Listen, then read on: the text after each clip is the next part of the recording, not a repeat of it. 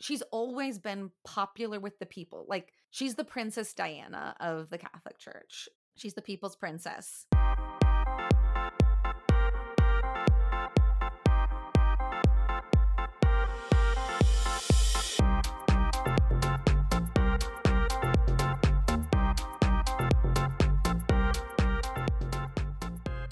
I'm Anne McNamee Keels. And I'm Stephanie Chavera. And this is Lapsed, a podcast about growing up Catholic. And today we're talking about Mary, Mother of God. That Mary, in case you were confused. And we didn't know which Mary. I mean, there are several pretty important Marys in the Bible, so. Right. But this one's going to be good because this episode will come out close to the feast day of the Immaculate Conception on December 8th.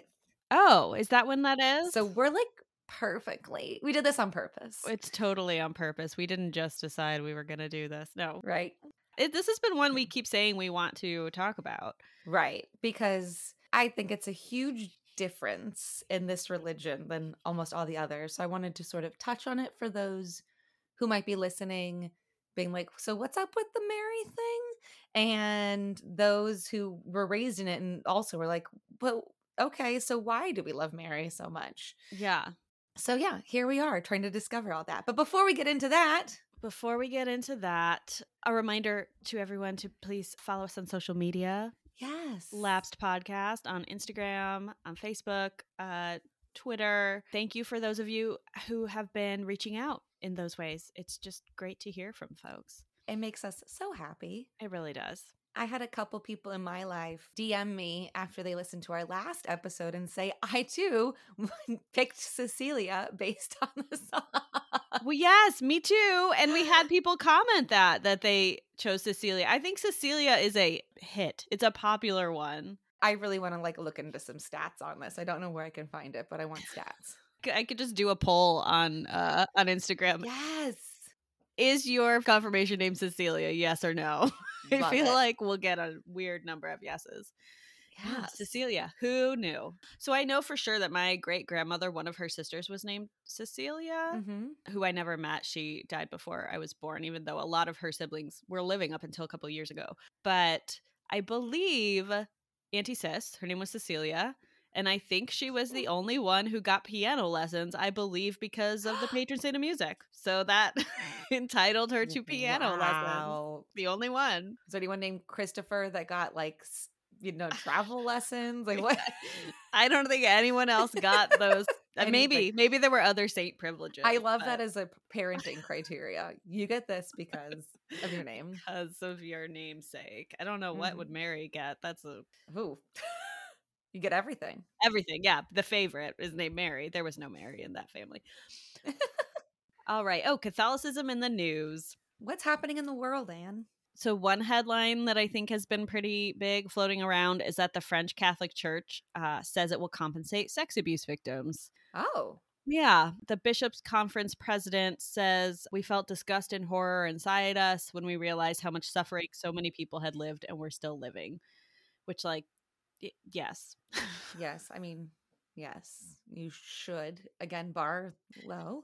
It sounds like they're going to be selling real estate in order to create this fund, but they have not said how much they are paying and how it will happen, just that they are. They talked about an institutional responsibility. I mean, I think this sort of speaks to for a global organization, the way in which the addressing of this awfulness has been so piecemeal. It really has not been something universal. It's still going on, and you still see different dioceses figuring it out and not doing enough and addressing it really late. And it's good. They should be making some sort of reparations. Yeah. But it's just interesting to me that, I mean, it just feels like somehow still a lack of accountability to be doing it financially for some reason. I don't know why that feels that way to me, but financially is always necessary in these situations. Right. But it's we felt disgust and horror inside us when we realized how much suffering so many people had lived. Because of you, though. wasn't like something that you happened and you're like, I feel bad about it, so I'm donating. Yeah. Like your system did this. So like that's kind of what part of your statement needs to be. Yes, there's no accountability, right? Yeah. As a institution, they need to be taking responsibility, and there needs to be an apology. It's just like, oh my gosh, we're Yeah. so horrified when we heard about this horrible thing. There's no, I mean, I guess I could look back at the full statement, but Right. yeah, that's just what this continues to feel like, is like there's not an actual accountability for like, it's our fault, and then we Right. continue to hide it, and then here's what we're doing to fix it, like both monetarily and also here's how we're like changing the system so this doesn't happen again. That's what I want to see. Yeah, so there's that. Mm-hmm. Next news item: the Catholic bishops approved a document that has to do with this whole communion thing. I saw a bit of this. You know, they've been so wavery about, I mean, the subtext has been for so many bishops, it seems, is like, yeah, we want to be able to deny Biden communion. Right. Because he won't outlaw abortion. But then, they sort of backtracked and were like, no, this is really just a statement about like Catholics recognizing the importance of the Eucharist. Right. Which just feels kind of BS. I was driving around and NPR was on because it's always on in my car. Sure. And all of a sudden I was like, American Catholic bishops. And now that we're doing this podcast, I was like, oh, crank it up. What's happening? Who have we become? It's like, tell me more, NPR. It was a few interviews, very short ones, but one was some leader of thought in the Catholic Church basically saying, this is the thing. Like, if you're not allowed to have communion because you believe that people should have access to abortion and that goes against Catholic law, that's one thing. But then you have to sort of go across the board with it. You have to start denying Catholics who are pro-death penalty. You have to start denying Catholics who are pro-divorce, who cheat on their spouses. Like you have to go through it. And where does it stop? And then at what point do you have anyone taking the Eucharist? Right. And you've said this before, if you want to keep people close to the church, pushing them away doesn't do that. It doesn't keep you close to their teachings. And then they had 2 interviews with women in America who are practicing Catholics. And one basically was just like, this whole abortion access thing is ridiculous because she's like, I am pro-life, but like actual pro-life, like right to healthcare, right? Like all this stuff. And this other woman who's actually anti-abortion Catholic was still like, no, we shouldn't be talking about this because we're further pushing people away. So even she was like, this is ridiculous and the Catholic Church should not be, the bishop should leave this alone. Yeah. So it's just like, it seems pretty clear across America. Everyone's like, could you just shut up for a while? Like pick a real issue? Particularly with Catholic bishops. It's like, okay, so let's find an issue that affects me zero because I'm a celibate man. I don't have a uterus. I've theoretically never had sex, never had the opportunity to get someone pregnant, never had a family, never had to deal with the complications of a pregnancy and of my partner. And as we learned from Kay, probably don't have any debt because you can't have debt going into the church or something. Yes, like right? Yeah, have never had to figure out how I'm going to feed my family, let alone even have any debt to like paying off student loans. So it's just like a very convenient way to try to control women's bodies and shake your finger at other people and not have to be accountable for things like, I don't know, how you aided and abetted like child sex abuse. Right? Yeah. So the statement that they came out with in the end, it's a draft of the document. The only line that the sort of watered down version of the whole Biden communion thing. There's a line in it that says lay people who exercise some form of public authority have a special responsibility to embody church teaching in their service of the common good. So that line is in there. Okay. So it's only for people in power? Yeah. Lay people with a form of public authority. I mean, is that also true for like non-lay people? Because all these bishops have a lot of authority. Are they embodying church teaching all the time? Right? All the time? No. Anyway, so the bishops who maybe wanted to get a line in there about denying communion, that's sort of the watered down version they got. But otherwise, it does not directly address denying communion. Doesn't say it's kind of like up to every bishop's choice or something. I don't know. I guess I'll have to read the full thing once it is officially released, but I thought it says something like maybe everyone gets to choose. It's like states' rights or something, but for bishops. We know how well that goes. We know when we talk states' rights, that's always talking about wonderful things, and not just a coded language for I want to be able to oppress people. Right. So that's that. I have one piece of what I would say is I'm not going to call it positive, but more heartwarming maybe news, even though it has to do with tragedy. So I'm a nerd, and so I even before this podcast, I follow the Sisters of Mercy of the Americas, like on their social media. The Sisters of Mercy ran my high school, and they had a lovely post on November 20th for Transgender Day of Remembrance. Oh, which is a somber day, but it was a really beautiful post. And so they had this whole statement about standing with those in the margins. And then they gave these sort of how we can pray, we can listen, and we can act. And so for we can pray, they talked about doing a litany of names of transgender people who have been killed, examining our own inherent biases and homophobic ideas. Wow. For listening, which I so appreciate when people talk about listening. I really do. Taking the time to read and hear the stories of transgender people. And so I didn't know what this was. It says becoming more educated on LGBTQ plus issues and attending, it said SOGI events, which I didn't know what that was, but apparently it's a Sisters of Mercy thing. It's their sexual orientation and gender identity work group. Oh, hey. Yeah, which is like a mix of sisters and also lay people. They have Sisters of Mercy has like Mercy Corps, like sort of like a volunteer, kind of like AmeriCorps, but like Catholic-y. Like kind of young people volunteering kind of a thing. So I think it's a lot of alumni and people who like lay people who have been involved with the Sisters of Mercy. They linked to a conversation with an LGBTQ sister who talks about ministering to queer people and then realizing like as she got older that she herself is queer. Is she allowed to stay? Yeah. She gets to remain a nun. As long as she's celibate, she's allowed to remain a nun. That's what I thought the general rule is, isn't it? Yes. And actually the church is like, hey, if you're gay, just become a religious because and then don't practice who you are. Right. And then never have a partner. Not because that's what you're choosing, but because that's your only option. But they link to an interview with an LGBTQ sister. And then they talk about acting with we stand against bigotry and hatred, promote peace and inclusion, show up at pride parades and LGBTQ events. It says condemn heterosexist or homophobic language and continue to practice radical wisdom as Jesus taught us. Hell yeah. I'm into it.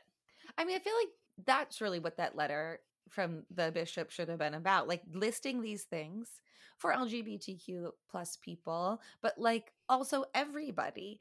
Let's like get to know people, listen, advocate for, be kind, as opposed to let's judge some more. Let's tell you what you're supposed to do. Yeah. Right. It's a very interesting, I mean, certainly this is not the case across the board, but I think looking at a statement from the bishops who are dudes versus like this group of sisters who are women and the sort of telling you what to do versus inviting you to listen and contemplate and stand with.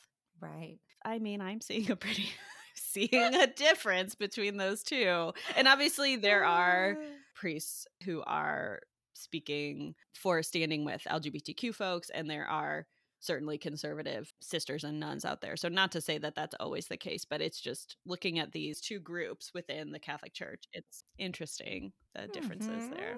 So that's my news. That's what I've got this week. Bit on the weightier side, but I think, doing Catholicism in the news does that. It really does. Okay, you want to talk about Mary? Let's get into it. I'm ready. So as I mentioned, I really wanted to talk about this because I feel like this is a very defining factor of Catholicism, and I was curious about Mary and why so uniquely Catholic our Mary veneration. But also, yes, because I was wondering if anyone was listening that is married to a Catholic and I was like, what's with the deal? I thought this could be a great thing to put in our podcast to have. If someone asks you what's with Catholics and Mary, you just let them listen to this episode and there you go. Give them some kind of context. So Do you have any like memories of Mary or experiences of Mary as a kid or? I mean, I think the main thing is like up until I was like a teenager, I took for granted that Mary was a big deal. Right. It did not occur to me that that was uniquely Catholic. As we've discussed, my whole world was Catholic. I didn't really know any non Catholic Christians. The first prayers I remember learning was the Our Father, which I know other places called the Lord's Prayer. We call it the Our Father because that's how it starts. And the other one is, Hail Mary. do you still know it? Oh, yeah. Do you want me to say it? Yeah, I want to hear it. Hail Mary, full of grace, the Lord is with thee. Blessed art thou amongst women, and blessed is the fruit of thy womb, Jesus. Holy Mary, Mother of God, pray for us sinners, now and at the hour of our death. Amen. I like the rhythm of that one. Yes, it's got an excellent rhythm. And as I was saying it, I was like, do I say this in one breath? I do. I take one breath, and then you spit out the whole thing. We don't talk about the meaning of the words because I just memorized it, and this is the thing that I memorized. Yeah, well, especially if you're praying a rosary, you're going one after another. You just got to get through them. I loved sounds as a kid at church, like the way words rang out, and I always loved the hour of our death. Oh, that is a good one. I was like, hour of hour, and I was like, oh, do it again, everybody. I like the way it sounds. Well, and like one of the first things I learned in French class was how to say the Hail Mary in French. Yeah, the French love. I mean, Notre Dame is like one of the biggest churches. Yeah, they're big into Mary there. Yeah. I have a memory of in first grade asking our nun teacher, it was a big topic of conversation, what color to color all the various like biblical figures. So like what color should Mary be, which everyone was like blue. She should always be wearing blue. Always be blue. Yeah, so it was always the blue crayon for coloring Mary. But then there was constant discussion about, so whenever there was a holy person depicted, there's that halo around their head. There's like a halo drawn around their head. And so there was always a halo drawn around her head. It was never like a normal person. Like you could tell it was Mary because there was a circle around her head. She had a big old circle. So it was like, what color do you color the halo? And there was like the head covering that she actually wore. And then there was a halo. And halos aren't real. So there was just like constant debate. And we had a elderly nun who she deserved retirement at that point. She was still teaching first graders. And she was weird about colors because I've talked to multiple people who had her as a first grade teacher. She thought pigs were brown. What? I actually wonder if she was colorblind or something. She thought pigs were brown and she would get angry at us when we like colored our pigs pink. And it was, I mean, they get muddy. Yeah, but they're pink. I mean, most of them are. Or like in a book. That's so funny that she would get upset at a first grader. She was like, why are you all coloring your pigs pink? Like she thought it was a conspiracy amongst first graders instead of like, okay, if we all think pigs are pink, like, sister, maybe like you need to ask another adult. Maybe what are color are pigs? Like she may have been colorblind now that I think about it. Anyway, so like I just remember, should we ask sister what color to color the halo? But also, like, sister's always wrong about colors, so she might be wrong about Mary's halo. I mean, that was before, like, the good colors, right? Oh, yeah, this was just basic. There was no, like, tickle me pink or... We just had the basic colors. Oh, man. So no gold and bronze. It's one of these moments where you're like, when I was a kid, we only had 12 colors of crayons. Yeah, I remember my maternal grandma having lots of Mary imagery around. I remember like May crowning being a big thing where we crown Mary. We put a crown of flowers on her in May and we sing, "Oh Mary, we crown thee with blossoms today, Queen of the angels, Queen of the May." Mary's the queen of a lot of things. Queen of heaven, queen. I mean, she Queen of martyrs. Queen. Star of the sea. Star of the sea. I don't even know why. I don't know that one. Oh, it's a thing. And it was a parish near me. And I just recently read it somewhere. The Portuguese, I believe, in doing my research, like named her she was the Queen of Navigators or the Mary of Navigators. That might have something to do with that. I don't understand. Or Our Lady of. My grandmother moved to a suburb called Chicago Ridge. And the church she went to was called Our Lady of the Ridge. And I was like, is it just because of Chicago Ridge or is that like referring to a different ridge? Did she show up there? I don't know. Did she show up at a different ridge? That's usually what it is, right? Like Our Lady of Fatima, Our Lady of Lourdes. So I'm wondering, did she show up at a different ridge and then they took it because they're like, we are also a ridge? Should we claim her? All those names, Our Lady of Perpetual such and such. Sorrow. I don't understand what those are about, and I like never asked. I didn't get into that, so I don't have any answers for you right now. We'll do a deep dive into that because it's weird, isn't it? Our Lady of Perpetual Sorrow gets me. Like, and that you would just like say it casually then, right? Yes. Like, oh yeah, that's just the name of a church. yeah, I'm going to Our Lady of Fatima is a local church here, and I just said it. It was like one word, Our Lady of Fatima, and it took me forever to figure like, oh, it's Our Lady is the Mary that showed up at who's Fatima. the Like, lady? Whose lady? Why do I have a lady? It's all Our very Lady. confusing. It's all nuts. Yeah, so it wasn't until I was like a teenager and some guy at like I think I told this story before, but there was a young guy reading a Bible while I was getting my oil changed, and I asked him about his Bible, which don't do that, but I didn't know yet. I didn't know you shouldn't do that unless you want to get proselytized too. But he was very nice, but he did ask me, why are Catholics so into Mary, when I told him I was Catholic, and I was like, are we into Mary? Are you not into Mary? We're into Mary. I guess we are. I didn't even know. What was your experience with Mary? I mean, very similarly, she was just part of it. And like, even though I only a CCD kid. Don't say only stuff. I didn't go to other people's churches. As far as I knew, everyone's church was what our church was. Right. You know, so. Except for the one Lutheran church where you said that they were all going to hell. They're not getting into heaven over here. That's why, and that was the last time I went outside church. We're gonna keep Stephanie in Catholic churches from now on because she's not good for the world. But I just like, yeah, Mary's there always in her blue, always blue. I mean, it was not really even until doing this research that I put it all together that like the rosary is for Mary. I did know that, and it's uniquely sort of feminine. Yeah, like I knew I did. For those of you who don't know, you got your 10 beads.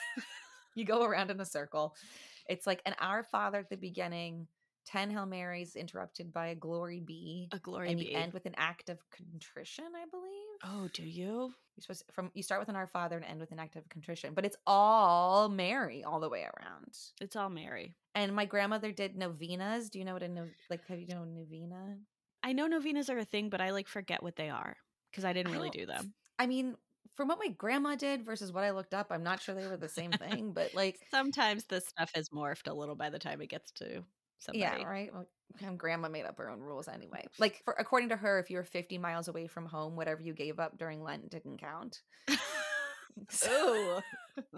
I love that rule. Gotta be 50 miles or more away from home, and then it doesn't count anymore. It's very geolocated. But it's basically a set of 9 prayers. Like it's usually 9 days or like maybe some fasting involved or over 9 weeks. And it's all about Mary. Okay. It's the veneration of Mary. So like there's like multiple sets of prayers that are Mary centric. Way more so than Jesus for us, it feels like. In my adult life, I've gotten to know some Christians who are sort of like they call themselves Christians, not a particular Protestantism. Yeah, it's like the non-denominational. And when I've gone to those things, I mean, Jesus is like huge there. Yeah. Jesus is a big deal. Everything is Jesus fever. And I'm just like, it weirds me out. It honestly does, because I'm just like, well, I don't talk about Jesus as much. I mean, the Catholics, you talk about Jesus every Mass, obviously, because you're reading a gospel. And he's always hanging above you, literally. Right, on the cross. And I feel like the homily is usually about Jesus because it's like about the gospel. But yeah, the like fandom stuff is more Mary, saints. You have a whole plethora of folks to choose from, but Mary's like up there. Yeah, Mary, she's just sort of omnipresent, which is sort of her thing as I was delving into it. So the first thing I looked into was like, what's the deal with other religions and Mary? So I didn't go deep into it. For Mormons, this one got me. Ooh, this one really got me. So basically, I mean, again, these are cursory things. I'm sorry. I really am not out to offend anyone, and I'm sure I'm going to mess some stuff up. But sure, these are not a deep delve into world religions. No. The big deal about Mary, there's like her big 4 things, and I will get into that. The Marian dogmas. I don't know if you knew that phrase, but the 4 Marian dogmas is that 1, she's the mother of God. 2, immaculate conception, 3, her perpetual virginity, and 4, her assumption. Her whole body went up to heaven. Those are like the dogmas in the Catholic Church. But basically, so because of those big things, like that's why we love her so much. Mm-hmm. So Mormons, I did not know this. This blew my mind. They believe in a like corporeal God, like God is flesh and blood. Okay. God also has a wife. Yes. So if God gets Mary pregnant, one is led to believe he had sex with Mary, Oh, like physical sex. like Zeus. I mean, there's many other myths in various cultures that have to do with like a virgin birth. Right. Mm-hmm. And so they said Mormons mostly don't talk about this these days because it kind of weirds people out because also all people are the children of God. So then we go, weird. No one wants to think about parents and No. sex, even if But- it's right. Mary. This is from like a HuffPost article I was reading. So, Okay. but basically, so Mary's not that holy then. She actually had physical sex with God. Right. So like that knocks her down a notch, I guess. So that's part of the reason they don't totally get into her. Okay. In Islam, they totally believe in, like, they love Mary, think she's great. I have heard that there's stuff written about her in the Quran, right? Oh, yeah. Like, love Mary. Who doesn't? But the perpetual virginity thing is their issue because in Islam, there's a real strong value on like wives and mothers. So, like, stopping at one child purposefully who's not like a holy virtue. Yeah. So that was like, that didn't jive for them. And so then there's the Protestants. Oh, those Protestants. Basically considered the whole Catholic love of Mary is just like generally excessive.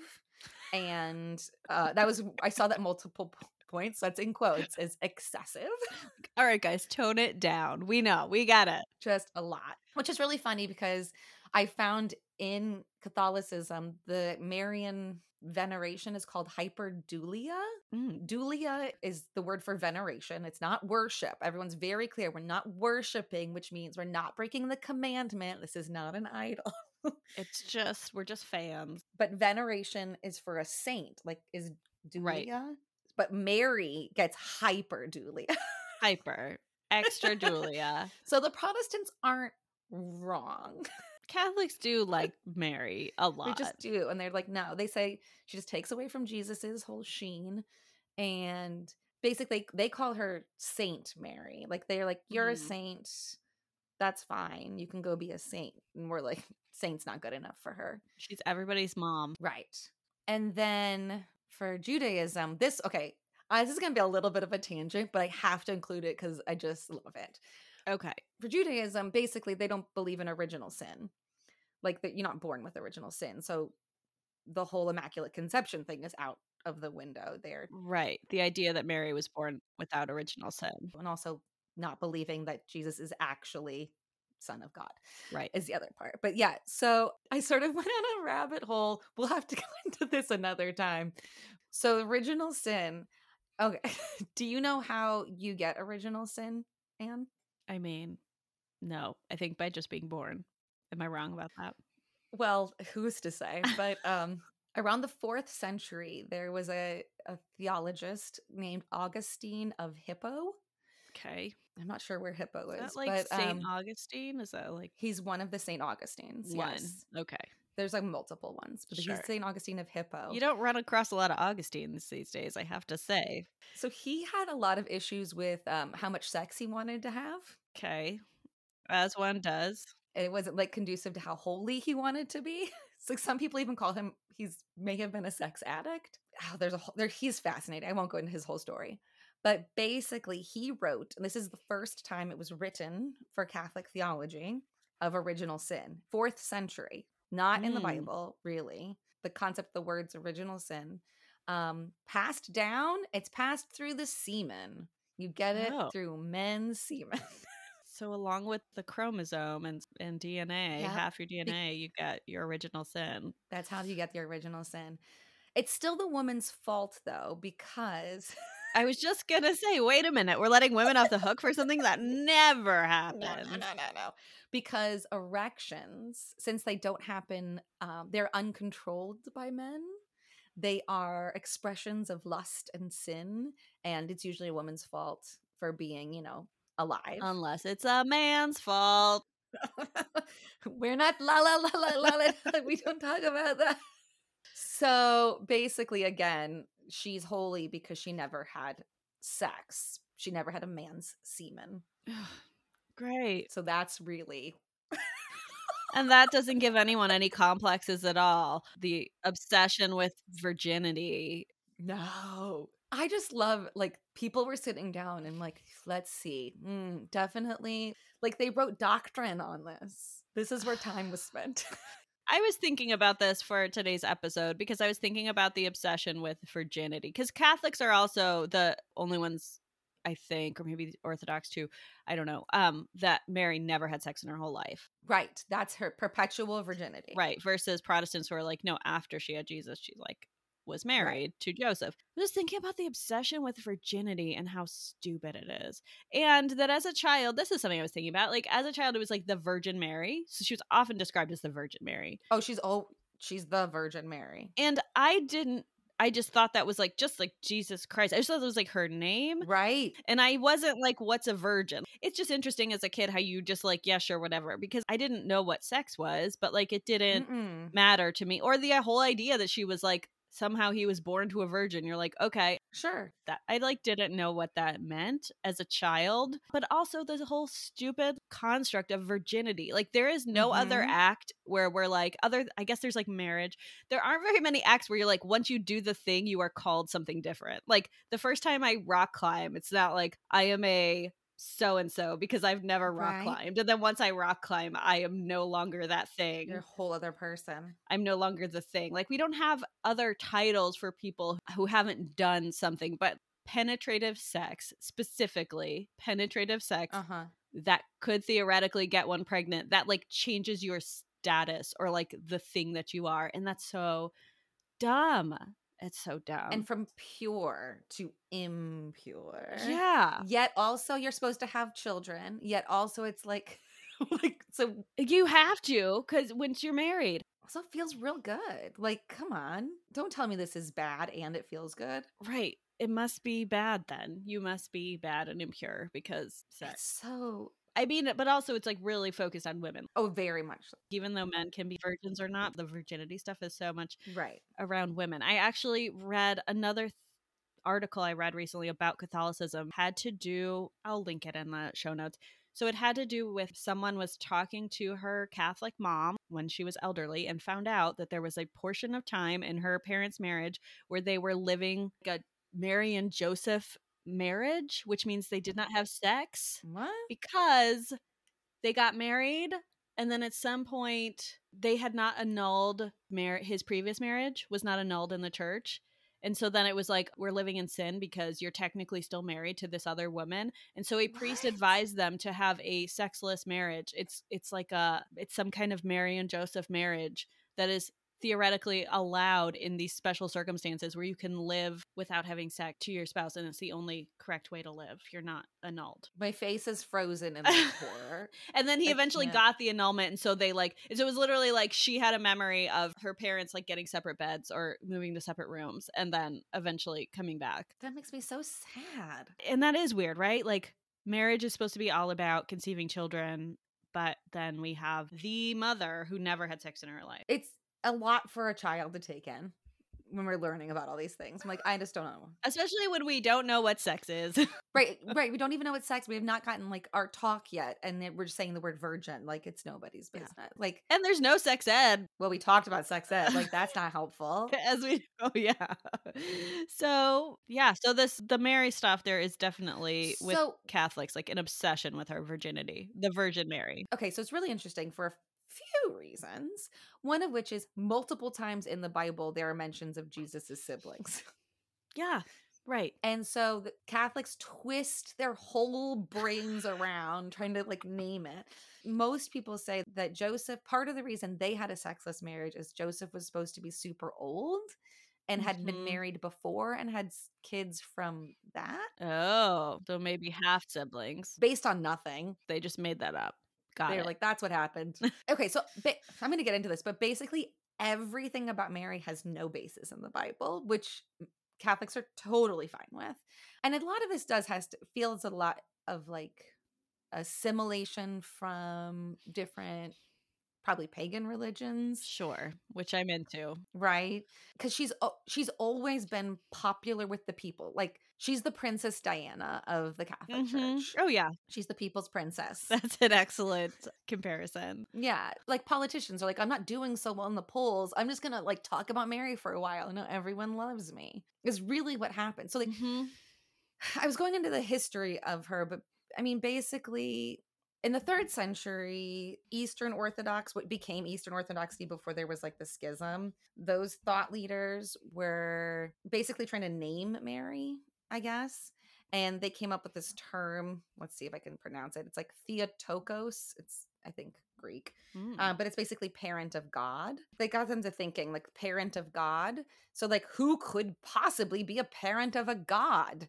And so that's when they sort of like, we need to come up with a good enough reason for her. Like, there's got to be something very special about her. So that's like when this all got going. It was around the 3rd century. Okay. And that's about when the first prayer to her originates. And it's called Under Your Protection. And that's really her theme. Like, all the things about Mary are like, she will protect you. She will intercede on your behalf. She will come and help you. She's a big like helper. Yeah. And basically kind of stayed there until the Renaissance, when people found art. And all of a sudden they're like, ooh, I want to paint a lady is really what happened. Yeah. I mean, all of a sudden that's when the art took off. Everyone's like, ooh, blue's a color. I didn't know about blue. That was the whole thing, as I recall from my art history classes. The discovery of blue. Yes, because there was lapis lazuli, which is like the weirdest word to say. They didn't have blue, and they discovered that they could grind it to make a blue pigment, and it was a very big deal in the art world. So, yeah, they started drawing her, and of course, that's because they were Europeans. She got blonde hair at some point, too. White Lady Mary in the Middle East. There were a couple monasteries that are dedicated to her, like the Benedictines are all about Mary, and they came about in the Middle Ages. But it was really what happened was the Protestant Reformation happened, and they were like, Mary, why are you talking about Mary? And the Catholics just decided to double down on Mary. Like, it wasn't really in there too much before, and all of a sudden they're like, oh, you don't like it? We love her. We love Mary. What are you even talking about? So yeah, that's like about after, like, during the Protestant Reformation, there's like all this like Catholics like, yeah, Mary, Mary, Mary. Honestly, it's kind of how I've been feeling about Dolly Parton. Like, what? Tell me more. You know, Dolly Parton, I was just like, I didn't really have strong feelings about her. And then lately she's been kind of progressive about some things. And then the right wingers are like angry, and they're like, we're kind of pissed at Dolly. And I'm like, I freaking love Dolly. And suddenly I love Dolly Parton because the other people don't like her. Because the other people are down on Dolly. You're like, no, I love Dolly.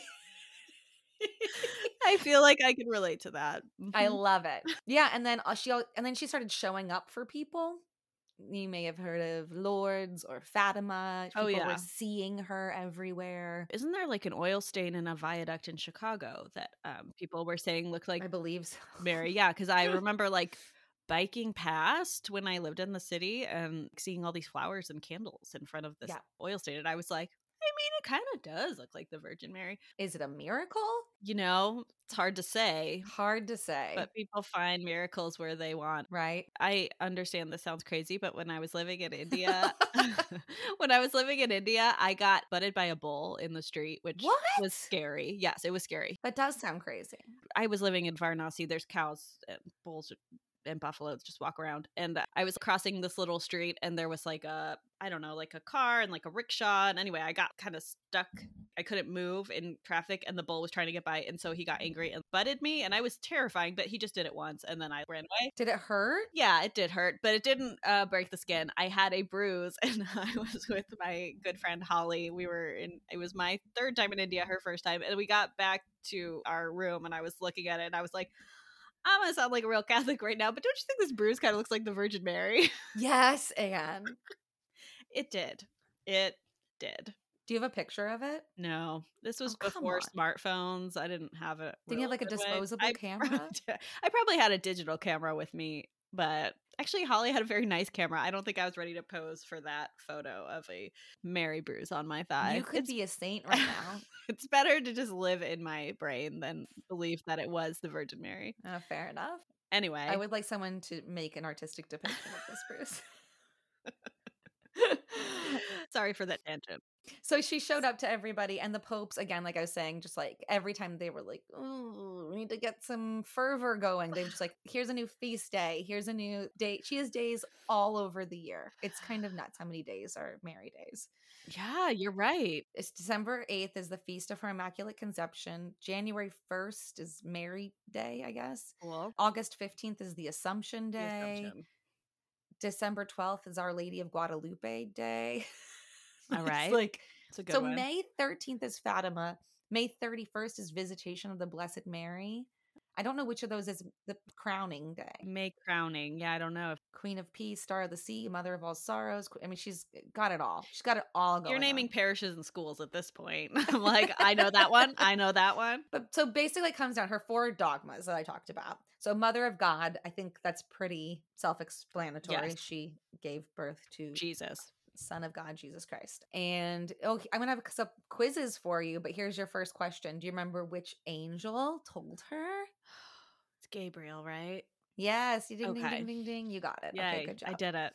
It's my Advent quiz. The next one, number 2, is the Immaculate Conception, but you already named it. Yeah. So it's not that Jesus was immaculately conceived, as I thought for 25 years of my life. As most people think, I think. It is Mary that is immaculately conceived. So here's question number 2 for you, Anne. Who is Mary's mother? It's Anne or Anna. Yeah, or Anna or Anna. Yeah. Hannah, realistically. Hannah, if we're being she was right. Correct. Authentic. People's names were not Anne or Anna. So no. Anne. Anne with an E. Yes, I only know that one because it is my name. Right. So I thought you might. Right. So she was her and her husband couldn't have sex either for some reason. No one's having sex. And they're like, Mary will be given to you without sex. Oh, wait. So Mary was conceived without sex too? I saw that a couple places. I also saw that argued the other way. Okay. So maybe. But basically, she was born without original sin. And if we go back to the whole semen thing. Oh. People just want Mary to have nothing to do with sex. Right. Because the idea that a mother figure, it's so gross, could ever have had anything to do with sex grosses us out so much that we just need to believe that there is a supreme perfect mother who didn't have sex. It wasn't even conceived by sex. Oh, because it's just icky to think about. Yeah. Completely separate moms and sex, even though that's the way that one conceives a child. Right. But Thomas Aquinas, who, famous Catholic. Sure. He was one of the churches we went to. I think Virginia. When I lived in Virginia, we went to church. Okay. That was the St. Thomas Aquinas church. So I know that one pretty well. But he objected to Mary being immaculately conceived pretty famously, I guess. He said if she was free from original sin at her conception, then there's no need of Jesus. Like if she's basically proto-Jesus. Right. Well, that's exciting. So he was like, this is really, you can't do it. So guess when it became dogma? Was it that Lateran Council? A little bit earlier. Okay. Don't know. Like 1854. No, that's not. So in terms of ago. like Mary being around for that long, not that long ago. No. It's like way after the Protestant Reformation, like way after. No. I mean, if we're taking the long view of like 2,000 years, then no, not that long ago at all. It happened like yesterday. So it's kind of funny. Again, there's no proof of this, of her Immaculate Conception, and they just sort of decided it. And it was Pope Pius IX that did it. And again, he probably did it to gain points because he's like, oh, let's do something more for Mary. One more in the bucket for Mary. Then the third one is her perpetual virginity, which we've talked about. And Protestants were sort of on board with like Muslims, which is just like rejecting further motherhood is not good. Yeah. So they don't care for that one. That one was dogma pretty early though, which is interesting considering that there's siblings in the Bible, like named brothers and unnamed sisters. It's really weird. And especially considering Catholicism, like marriage is so tied to openness to children. And the idea that Mary, who was the ultimate mother, was not open to children and refused to, or just, I don't know. Did they decide? Right? Was it a mutual decision? Yeah, no, I'm too holy to have sex. Who knows? I don't know. Or she's just like, I don't really care for Joseph, but this is what I have to do. I don't know. And then the fourth one has the Assumption, which is like, not only is her soul in heaven, her whole friggin' body is. Yes, which And again, the only other person like that is Jesus. is Jesus. So again, people who don't want her to be conflated with Jesus are super upset about that one. Again, there's no evidence for this at all. Oh, there isn't. In any writing. I didn't know. No. Well, okay, so there's a couple times that Mary, this is going to come up again in a moment, but there's some, I mean, these are the two quotes I found that were part of the reason it became, okay, first of all, when was this made dogma, Anne? Was it also in the 1800s? No, but it was also by one of the Piuses. No. I don't remember. Pius the 12th in 1950. Oh, that is real recent. What? In my dad's lifetime. Well, that's nutty. The Assumption became dogma. I mean, there's this thing in Catholicism where everyone pretends like all of it is very old. Right. You know, because it's just, there's the incense and the robes and the church that's very old. And then you say the thing and you're like, well, that must also be very old. But in fact, it's not all very old. I would have thought this was from the beginning. If you told me these decisions were getting made in my father's lifetime. In the 50s? In 1950. I guess people were just like, sweet, I love Mary. That makes perfect sense. Yeah, they're like, great. So these are his proof, I guess, in his paper he wrote about it. So one is the Book of Revelations, which I feel like as Catholics, we just don't really go. We're not that into that one. We don't do the Revelations. We don't do Judgment Day. No. But this is the quote. It speaks of a woman clothed with the sun who escapes the dragon by fleeing into the wilderness to be nourished for a time and times and half a time. And that might be a reference to her immortality.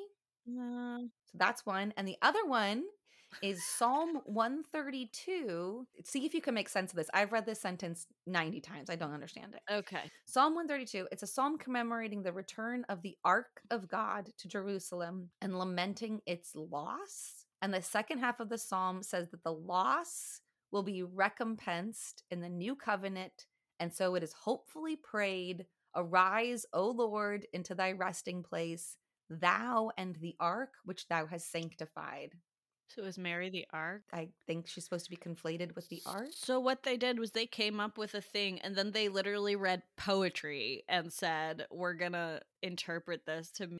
That's wacky. That's in papal papers by Pope Pius. Papal papers by Pope Pius. Good thing you got that pop filter today, Steph. Right? I mean, this is just feel like people are spending too much time holed up in weird rooms with each other. And it's never talked about in that way. As we've discussed, like when you're learning this as a child, it's all given the same weight. It's all given the same weight. Like the Last Supper versus Mary being, I had assumed up until now that was in the Bible somewhere. Have I read it? No. No, we don't do that. We don't read the Bible. So I just trusted everybody that this stuff was all in the Bible because it's all presented to us in our religion textbook in the same way. And then we color a picture and then there it is. Yes. I mean, I've heard recently, I was listening to something and they're like, the church is an ancient institution. So expecting it to be able to like react to the world in modern ways is not, I don't know. It's just basically like, don't expect so much of the church to be progressive because it's an ancient institution. I'm like, not that ancient. Frankly, 1950 to say I just grew up thinking the Assumption was a thing. Me too. So here's a big question that is not answered. Okay. That people debate. I'm curious what you think. Do you think she died before she was assumed? Oh. Or do you think she was up there alive and immortal? I think I just have images in my mind of pictures of it, which she looked like alive. So she was very alive. Not like a zombie. No, not even like crucified Jesus or something where she looks like out of it in some way. Because we know Jesus died, but then he was brought back and then he assumed. So he's alive-ish up there. I mean, people here's the thing.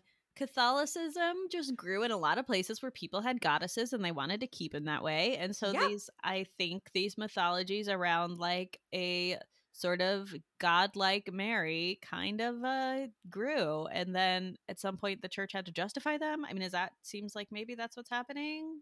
That's a lot of it. Like, again, so a lot of it has to go to the God of the Old Testament was real mean, right? Not a nice dude.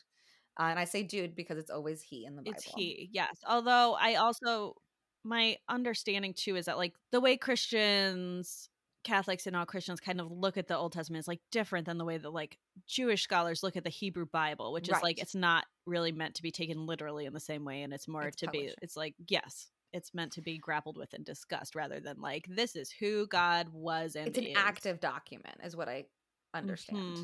in that religion. Yeah. But so for us, we have God who's like judgy, and Jesus who was much more about forgiveness and all of that, but is also, went through a lot, and is kind of busy.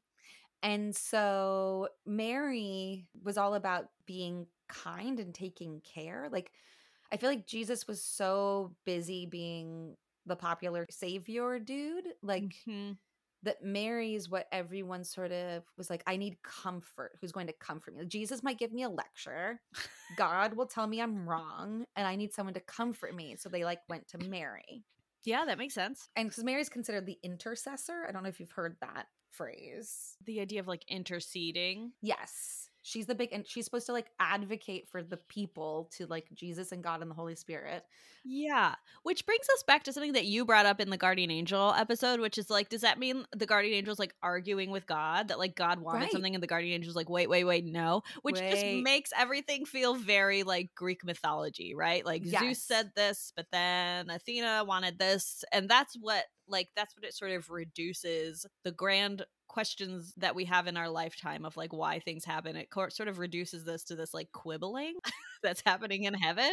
That's what it feels like. Well, if there's interceding, like what is happening at those intercessions? I mean, that just brings a lot of questions, but I think it's like in people's moments of need of like, I'm sick or my loved one is sick or, there's a car accident, like it feels accessible to just say, I'm going to pray to Mary and she's going to help me. And so you're not even thinking about like, Or the saint specialist. yeah, the saint assigned to that particular situation. And you're not thinking about, I mean, I don't think people are thinking about this like, what does this mean about what God wants for me versus like, you're No. just going to the thing of like, I don't know how this thing works. I'm just going to pray because that's the only power I have here. And I think going back to like the people's princess, she was not God, right? Yeah. Jesus is God. God is God. So she's not. So she is like of the people. So I think in a lot of ways more accessible. Mm-hmm. She's also like, and this is something I feel like we could really dig into, is she was all about humility and like people always, she's not prideful and she's often depicted humbly. Mm-hmm. So like, whereas God's, busy creating worlds and Jesus is saving everybody and turning, multiplying the fishes. She's like, I'm just here. And that sort of like goes into this subjugation of women as being less scary to approach or something. Well, and it's so funny because, I think the thing that we oddly don't talk about in Catholicism as much is the Magnificat, which do you know what that is? Ooh, tell me more. So it's in the book of Luke, Gospel of Luke 1:46 to 55. It's where when Mary is visiting Elizabeth and then they both like feel their babies move in their womb and Oh, right. it's John the Baptist and Jesus, which I sort of love that image. Like I love that Aw. whole deal. And so it's basically it's her sort of I do kind of remember hearing it at some point or learning about it because I remember that kind of image, right, of the two pregnant women. Mm-hmm. But I just remember it being like, oh my gosh, God's been so good to me. I'm pregnant is sort of what I remember it. Yeah. But when you look at it, it says, see, it's long, but my soul doth magnify the Lord and my spirit hath rejoiced in God, my savior, for he hath regarded the lowliness of his handmaiden. Ooh, the handmaidens. For behold, from henceforth, all generations shall call me blessed. Yeah. So she goes on to say, he has put down the mighty from their seat and hath, I'm reading the old, so let's see, the Book of Common Prayer version, and hath exalted the humble and meek. He filled the hungry with good things, and the rich he hath sent empty away. It's basically it's kind of like socialisty. Yeah. It's all about like the rich were sent away and the poor are being lifted up. That's sort of the whole deal. Oh, wait. Roman Catholic translation. No, that's what we want. All generations shall call me blessed. I guess that's probably one of our things of why Mary's a big blessed. deal. Yeah. Because he that is mighty hath done great things to me, and holy is his name. And his mercy is from generation unto generation to them that fear him. He hath shewed might in his arm. What does that mean? He hath scattered the proud in the conceit of their heart. He hath put down the mighty from their seat, and hath exalted the humble. He hath filled the hungry with good things, and the rich he hath sent the empty away. He hath received Israel his servant, being mindful of his mercy. He hath spoke to our fathers, to Abraham and his seed forever. His seed. And then that's the glory be. It ends with the glory be. Okay. Oh. It's all about casting down the powerful and the wealthy and raising up the poor and the powerless. Interesting. Through Mary. Yeah. Well, and it's sort of like she's saying, like, I'm pregnant. This is God lifting up the poor and putting down the rich. Mm-hmm. Which I don't feel like that is the narrative that we're really given when we talk about that. She gives this whole monologue. Like, I don't think there's any other place in the Bible where Mary gives a monologue. Doubtful. And it's all about God lifting up the poor and casting down the rich and powerful. And that feels important. That's huge. And that doesn't feel meek. No. It doesn't feel like meek and humble. It feels like, haha, we're coming. We're coming for you. We're coming for you through this baby in my belly right now. Right. Yeah. So it's interesting. What do you think? After hearing all of this, talking about Mary, do you think Mary is a positive figure for young Catholics or for Catholics in general? Or is she too submissive? So the obsession with her virginity irritates me clearly, especially given the whole, like I said, the whole focus on like motherhood and the idea, like it goes along with this Catholic idea that sex is really only for procreation and it's like an almost a necessary evil.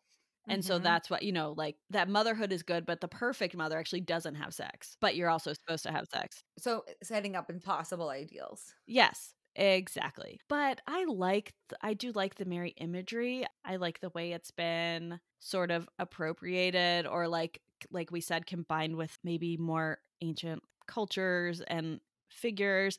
In India, I know in the South, like in Kerala and other places where I think even in Calcutta, where there is more Catholicism, there's Hindu goddesses who are seen as Hindu gods can be reincarnations of each other, kind of, and they're seen sort of as like reincarnations of Mary, and they're worshipped as Mary, which I really love. And there's other cultures that do that too. And so I'm into that whole piece of it, and I'm into the feminine, almost divine kind of imagery. Yep. But the virginity stuff irritates me. What do you think? I'm a little torn as well. I was reading a lot about how there's like a lot of feminist scholars that get mad about Mary because she's equated with the word perpetual sorrow. But also like her humbleness and the fact that she just sort of all these things continue to be done to her. Yeah. There's a lot of people who are angry about that story, but I think in a religion where it's so male centric, there's women can't become priests, and the Pope's always a man, and there's a man on a cross hanging over you the whole mass, and that there was one female figure. And as I was doing this again, like I realized how much, especially I always equate Catholicism with my grandmother too, and how much my grandma was really praying to Mary more than anything. With her rose, because she did the rosary like every day. And I guess that it reminds me of like folk Catholicism. It's like the rituals and all, like she's really tied to the ritual aspect of the church. Yeah. And that's the part that I like the most. Right. Me too. So I've got a soft spot for her. The virgin thing, again, I so much of it is just like, that's her name. Yeah. But I feel like that one needs to go. Like, just let Jesus have siblings, because, like, I think that makes him cooler. Only children. No, I'm not gonna dance on only children, but like, but I think if we want to have an ideal of a family, give him Mhm. siblings, give him a healthy Siblings. marriage. Like, that makes Yeah. more sense to me. And if we're making it up anyway, let's just make up something different. Oh. If there's no proof of any of this and we're just deciding it. Oh, look, I found a sentence in the Bible that says But the proof was the Holy Spirit talking to the Pope. I yeah. know. Well, and the thing you said about humility, I actually think rather that like there's a difference between making oneself small and having humility, I think, Yeah. because I think humility, this is something that I feel like has come up for me a lot recently, just thinking about my position with a lot of political things is like Mm, humility is actually really powerful it because can in be. order to actually be humble, it's not about making yourself small, and it's not like insecure people can't really be humble because to be humble, you have to stand for something and feel strong in your position, like strong enough to say I'm going to be wrong sometimes, right? Mm-hmm. Because people who actually aren't secure in their power or in who they are, they can't say that they have to brag about themselves all the time. Right. Perhaps like a previous president we had. This obsession with talking about how great you are because it's like a doth I protest too much kind of a thing, right? Like you Mm-hmm. can't let those cracks show. And I think thinking about the news that we brought today and this idea of the bishops, the Catholic bishops telling people how to feel about communion and how to feel that they really should be following church teaching versus the Sisters of Mercy talking about listening, Mm-hmm. and understanding, like to me that is that humility, right? And that is a very, I imagine many Sisters of Mercy would say that that is an ideal of Mary's that Right. they are holding, like this idea of listening. And I think she modeled good motherhood from what I can remember of the Bible. Like, she stood by her son even when he was making a mess of their community, like turning over tables in the temple and all that stuff. Yeah, the whole water into wine thing, she was like, do something. Do it. Do it. I mean, she pushed him to be a bit more of who he was meant to be, it seems like. Yeah. My imagination of her when I was a kid was like, oh, she's a good mom. Like, she stands up for her kid when he believes in something. She's like, yeah, keep believing in it. And Yeah, she lets him be who he is, even though it's like going to be a hard thing for her. it's not going to be easy. And that's No. got to be scary when you watch. All of it is scary. Oh, and knowing he's going to be killed. Like, you're kind of told that from the beginning. Yes. And even we're in Advent right now, like the whole birth story, man, I have to tell you, after having a baby, the idea of like being on a donkey while I was 9 months pregnant and then giving birth in a barn, it really was like, yeah, that's terrifying. This is terrifying. This is a terrifying story. This is a horror story. This is this is It's like, I not. mean, it was like everything was done to make that baby not happen. Yeah. And then having to flee. Then they fled. We don't talk about that part as much. We don't. Yeah. So I guess what we've discovered is we both do have a soft spot in our hearts for Mary. Yeah. We just don't believe in what the Catholic Church tells us about her virginity because they made it up. I feel like that's a lot of things in Catholicism. They made it up in 1950. No, the assumptions. But it's nuts. It's nuts, and also we grew up with it and we have some soft spots in our hearts for like the aesthetics of it and the feel of it, if nothing How else. do we? So many things. Well, of course, we only scratched the surface. There's a million more things. We'll link to some of the stuff. But thank you, everyone, for joining us on our Yes. Mary adventure. Thanks for joining us talking about BVM, Blessed Virgin Mary, which is a thing. Places are shortened to BVM. There's a church like near here. It's like near where I live. It's like, I thought you just made that up. I thought you were very cool. things will be called BVM. I'm telling you. Google it. And my it's a gosh. shortened, I feel like a very uncool Catholic right now. which feels too cool for the Catholic Church, frankly. All right, Steph. Well, also with you. And also with you, Anne.